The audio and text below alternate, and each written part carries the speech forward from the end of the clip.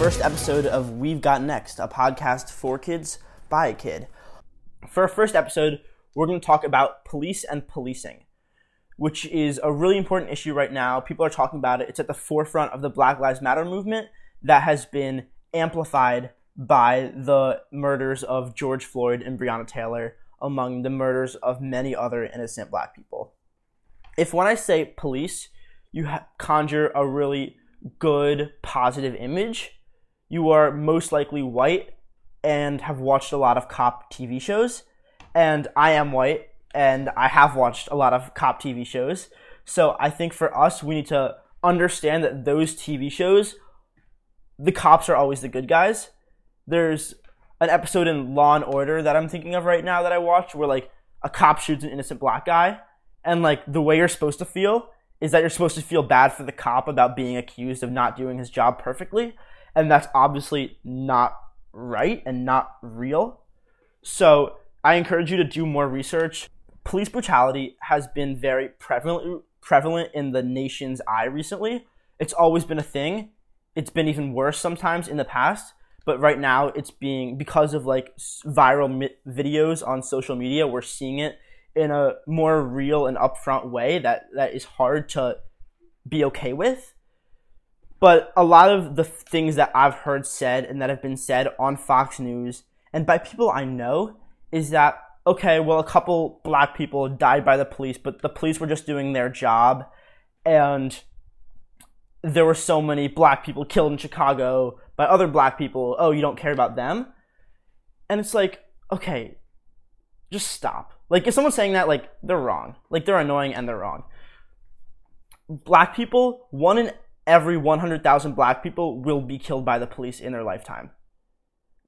That should tell you, that stat should tell you that this is not a little problem that has been amplified by social media or something like that, and like, we feel bad for one person. No, this is like a huge deal. Black people, especially Black men, are really being affected by this and need to think about this all the time. Black people are 2.5 more likely to be killed by the police than white Americans are. That's staggering. That's how our implicit bias seeps into policing and how it's super detrimental. And like, it's policing in general. Like, police killed over 1,000 people in the US last year, but police in Japan killed 0 people. Police in the UK killed 3 people. Our police is different and worse. It's not keeping us safe, it's putting us in danger. And those racial disparities I just talked about, this is why you need to be able to say Black Lives Matter.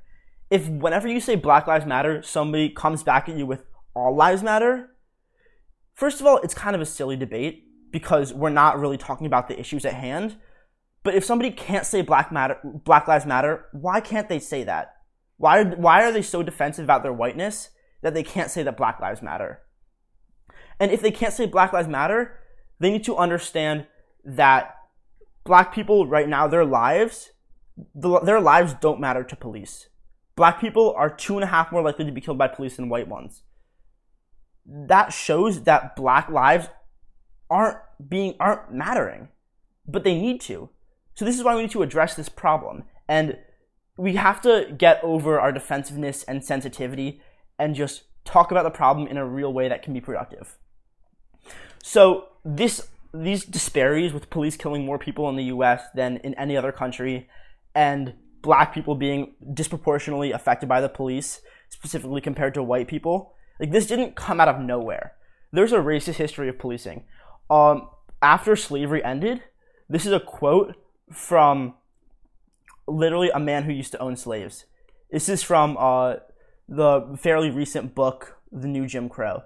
The quote is, "We have the power to pass stringent police laws to govern the Negroes. This is a blessing, for they must be controlled in some way or white people cannot live among them." That is proof that the institution of policing has and continues to be for the purpose of holding down Black people, specifically. The origin of American law enforcement comes from slave patrols and enforcing racial segregation. So now you're probably thinking, okay, we get it. Everybody 100 years ago was racist. That's why my grandpa's like that. Whatever. First of all, your grandpa shouldn't be racist. Talk to me about that. But this is also fairly recent. A lot of the modern problem about policing comes from the 60s and 70s, and it's because of law and order politics. Politicians in the 60s and 70s, namely Richard Nixon and Ronald Reagan, and next time somebody tries to idealize Ronald Reagan, just talk to them about this, because he's not Jesus. So law and order politics basically happened because the crime rates were really high in the U.S., and I know the crime rates were really high in New York City, and they were really high in the U.S., and people were scared of crime, justifiably. So what politicians did was, in order to get elected, they told people that they were going to stop crime, and how they were going to do it was by this thing called broken windows policing, where they would be super harsh on the smallest little things, like broken windows, and try to get people in jail for that, because the idea was that little offenses lead to big offenses. So, but that idea was not about getting white people in trouble for doing the smallest crimes. That's super racially targeted. There's if you read Ta-Nehisi Coates' book, We Were 8 Years in Power, he talks about how members of Richard Nixon's and Ronald Reagan's staff knew that everything they were saying was racially targeted bullshit. They knew it wasn't real. They knew it was playing to white people's fears about black people. This is continued. Bill Clinton, who was the president in the 1990s, his answer to everything, just like his predecessors, was, oh, let's just add more cops. Let's enforce little things. Let's add more cops. But that doesn't work, because crime rates, interestingly, and sort of against what you would think, crime rates are more related to the economy and unemployment than they are to enforcement of crime and the number of cops. So instead of addressing this problem by trying to lift up communities, we are pushing them down by investing in cops instead of investing in social services.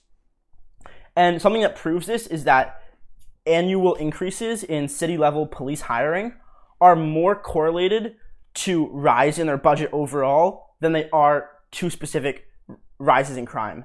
So I know that was a lot of words, but basically, when you'd think that when crime goes up, okay, maybe we think adding more cops is going to put it down. That you can argue that, but okay, maybe that would work.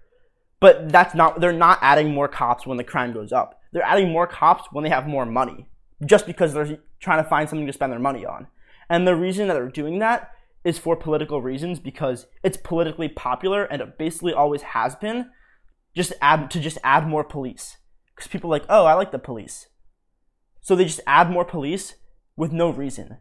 And adding so many police isn't protecting us, as I think has come to a lot of people's attention with the video of George Floyd and Rayshard Brooks in Atlanta, when cops were tackling this drunk guy on the ground and shooting him as he runs away for no reason. What's become apparent is that cops aren't protecting us. They're putting a lot of people in danger, specifically black and brown people. And so now you're probably thinking, all right, but not all cops are bad. Just a few bad apples, but some cops are good. And what I would say to that, and what you should say to that when other people make that point, is that saying that there are bad apples excuses a system that was built upon racism and continues to have inequality embedded within the system. Also, if there were a few poisonous hamburgers at Five Guys, you wouldn't go to Five Guys.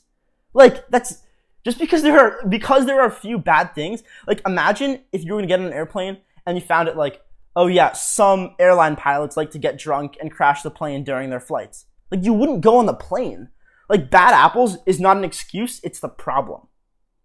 So we need to address the bad cops, and we need to address the system that encourages and enables black cops. Here is a video of a police chief talking about how he would never be punished for doing anything because of how powerful the police unions are. If they deem that this training is in violation and they're on their own time and they want to attend it, I'm going to encourage officers to do it. I myself will be the first one to do it. If I would be disciplined, it would never be upheld. Okay, so now let's talk about solutions, what some protesters have been talking about. So there are two categories of reform. There's small, immediate reforms, and then there's large structural change. The small, immediate reforms are about things like 8 Can't Wait, which it has 8 specific policy changes that, if implemented everywhere, data shows that police violence could be decreased by 70%. And those are things like banning chokeholds, having a higher standard for when the police is allowed to shoot somebody. Like, simple things. And one of those things, one of the most important things, is getting rid of qualified immunity, which makes it easier to hold cops accountable. Qualified immunity protects cops from being held accountable for their job, but cops should be held accountable. Right now, we're treating cops at a lower standard than we're treating everybody else. But we're paying cops. Cops should be held at a higher standard. They should be better than everybody else. And there's a bill in the Senate right now pushed by Democrats, namely Cory Booker and Kamala Harris, which is similar to 8 Can't Wait, has some good proposals. Joe Biden, who's running for president as a Democrat, has his plan is similar to the bill in the Senate right now. Unfortunately, it probably, at this point, looks like it won't pass because Republicans are pushing their own bill, which basically just says that they did something without actually ever doing anything, which should piss you off. But okay, obviously something should be done at that level. But because of what I've talked about with the history of policing, you might be thinking that, wait, maybe we shouldn't be just focused on small things. Maybe we should be focused on the big things, big changes. And if you don't think that, something I would add is that only 5% of crimes are violent. 1 out of 20 crimes are violent, and we're asking police to take care of so much. Here's an audio clip of a police officer in Dallas talking about how much police are asked to do and how irrational that is. We're asking cops to do too much in this country. We are. We're just asking us to do too much. Every societal failure, we put it off on the cops to solve. Not enough mental health funding. Let the cop handle it. Not enough drug addiction funding. Let's give it to the cops. Here in Dallas, we got a loose dog problem. Let's have the cops chase loose dogs. So we're asking police to take care of homelessness, drug addiction, mental health, when police should be focused on solving the big violent crimes, and we shouldn't be encouraging interactions between police who have military-grade weapons with people with mental health issues and homeless people who are addicted to drugs. Like, that's a recipe for disaster, and it's just not rational. So, you've probably heard the mantra hashtag defund the police about a big structural change. When you hear defund the police, you think that, oh, that's terrible. No more police? When I call 911, who's going to answer? So many people are they're memes of people calling 911 and the officers check your privilege. But that's dumb, and that's being pushed by Republicans who don't want to see any change happen at all. But defund the police means the police have so much money. Let's take some of that money and invest it in communities. Let's take some of that money and give resources to people with mental health issues, who are homeless, who are addicted to drugs, so that they're not having interactions with the police, and we can give them something that will actually help them. So that's why I think that large structural change is needed, because we need to consider what the job of police is, and are they the right people to be doing it? Rethinking the police isn't radical. Once you really look at the issues, rethinking the police is common sense. So I hope that you've learned something from this. I hope that now you can address your racist uncle who says all lives matter. I hope that you understand why it's frustrating to a lot of people when people cling to the mantra, defund the police, oh, no more police, or oh, those are radicals, or oh, that's a terrible slogan, because it's not about that. It's about the policies, and the policies make sense. It's common sense. Now I'm going to interview a former assistant district attorney, prosecutor, named Lucy Lang, who currently teaches at John Jay. Lucy, thank you for joining us. So, why did you become an assistant district attorney or a prosecutor, and what is that? The United States is unique in the world in that we elect our local prosecuting agencies. There are 2,400 elected DAs across the country, and they process the vast majority of criminal cases that come through the system nationally. Prosecutors' offices, DA's offices, can range from one person, just the single local elected person who handles all criminal matters, to an office of close to 1,000 lawyers, like the Los Angeles District Attorney's Office. I served for many years in the Manhattan District Attorney's Office, which consists of about 500 lawyers who handle the majority of criminal matters that arise in the borough of Manhattan. Each of New York City's 5 boroughs has their own district attorney, and there are 2 federal prosecutors' offices in New York City as well, the Southern District of New York and the Eastern District of New York, and they have jurisdiction over different kinds of crimes, generally crimes that happen in multiple jurisdictions or that are in violation of a federal statute. So the Manhattan District Attorney's Office handles the vast majority of street level and domestic type crimes that happen on the island of Manhattan. I went there directly from law school, in part because I had lost a dear friend to murder when I was in law school, and watched as her family struggled with the system. It was a particularly heartbreaking case because she was killed by her mentally ill brother. And so the family was both on the side of the victim in the case and on the side of the person who had been charged. And I saw that their primary point of contact with the system was through the prosecutor's office. I saw the ways in which in moments that made them feel like they were being heard and served, and in moments it made them confused and feel like they didn't understand what was happening and weren't being listened to. So I saw a real opportunity there for a prosecutor's office to help support people in the most vulnerable times in their lives, both when they've been victimized and when a loved one has been charged with a crime. And it was that experience that brought me to the district attorney's office out of law school in large part. So do you think, I noticed that when you were the district attorney, and correct me if this is wrong, some website said that when you were the assistant district attorney that it was like you just did violent crimes like murder and domestic violence. Is that true? The way most district attorneys' offices work is that you start handling fairly low-level crime, and then as you get promoted, you handle more serious crime. So I did handle some low-level matters in the early stages of my career, and then advanced to handling more violent matters as the time passed. Okay. So do you think that, because when people like me and like think about like the problems with policing, I always like knew that there was like some low level stuff that was like, should that really be happening? Something that I've learned recently is that nationwide, the rates for like catching murderers is like lower than I was led to believe on Law and Order.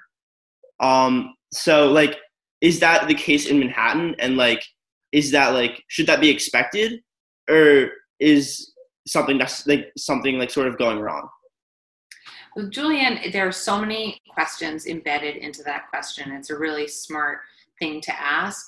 And I think that young people like you are really to be thanked for the amount of light that is being shown on the criminal justice system right now in asking adults to account for the ways in which the system isn't necessarily serving everyone fairly, and also that people don't have full information about the system, and many people have misimpressions about the system, and that is a real failing, because of course these are jobs that at their core are about public service and are designed to serve the public, but that requires that the public understand what's happening and have accurate information.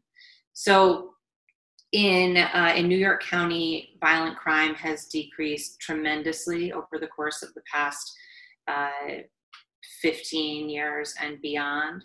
There has been a modest uptick since COVID-19 began, and it's too soon to say what the causes of that are, but I'm hopeful that as we emerge from the crisis that things will stabilize and go back down.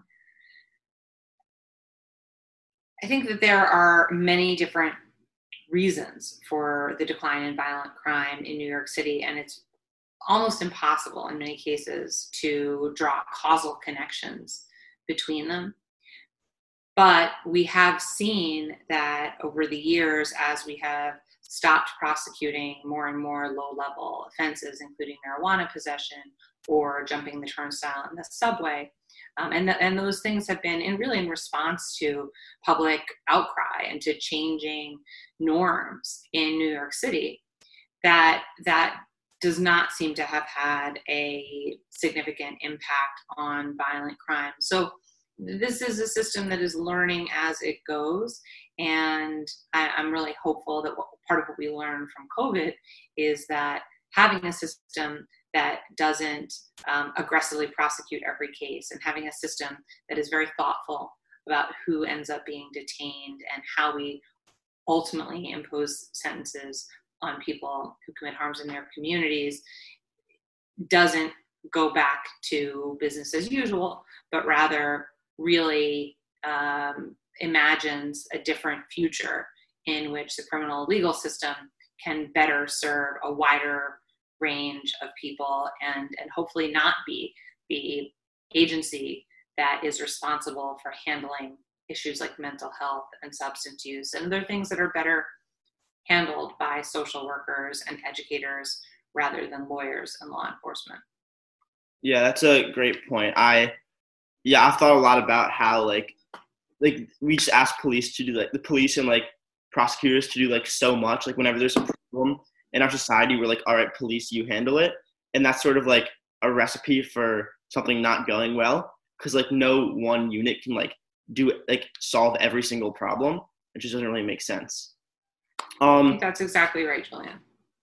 So I have some questions since you're a prosecutor, in your experiences as a prosecutor, I'm not really trying to phrase this, but what are your thoughts on how much time somebody gets in jail for certain offenses? Because as a prosecutor, you come at it from a certain way, but I know that I don't know if mandatory minimums are still a thing, but I know that sometimes you would have been held in by some constraints that were built in. Have you ever encountered something like that? Sure. I'll start by saying that I don't serve as a prosecutor now. I've spent the past 2 years at John Jay College of Criminal Justice working on reform nationwide. And one of the exciting things about that has been seeing prosecutors across the country try to take on some of the challenging legal problems that you're describing, like mandatory minimums. And many jurisdictions do have mandatory minimums for particular charges, but it is often up to the prosecutor to determine what charge to bring. And that decision is made knowing sometimes that it carries a mandatory minimum. So prosecutors have a tremendous amount of discretion, and that has been historically part of a prosecutor's mandate as a minister of justice.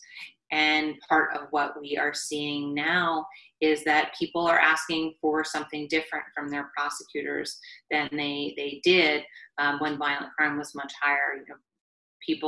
A much more diverse range of voices are being heard from.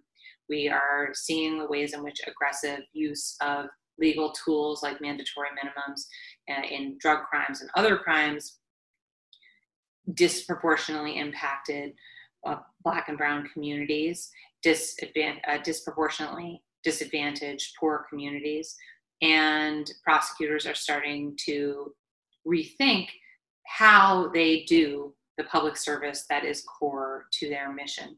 So we're seeing more prosecutors start to build what are known as alternative to incarceration programs or diversion programs. So services that support people and try to get at root causes of problems rather than sentencing folks to prison.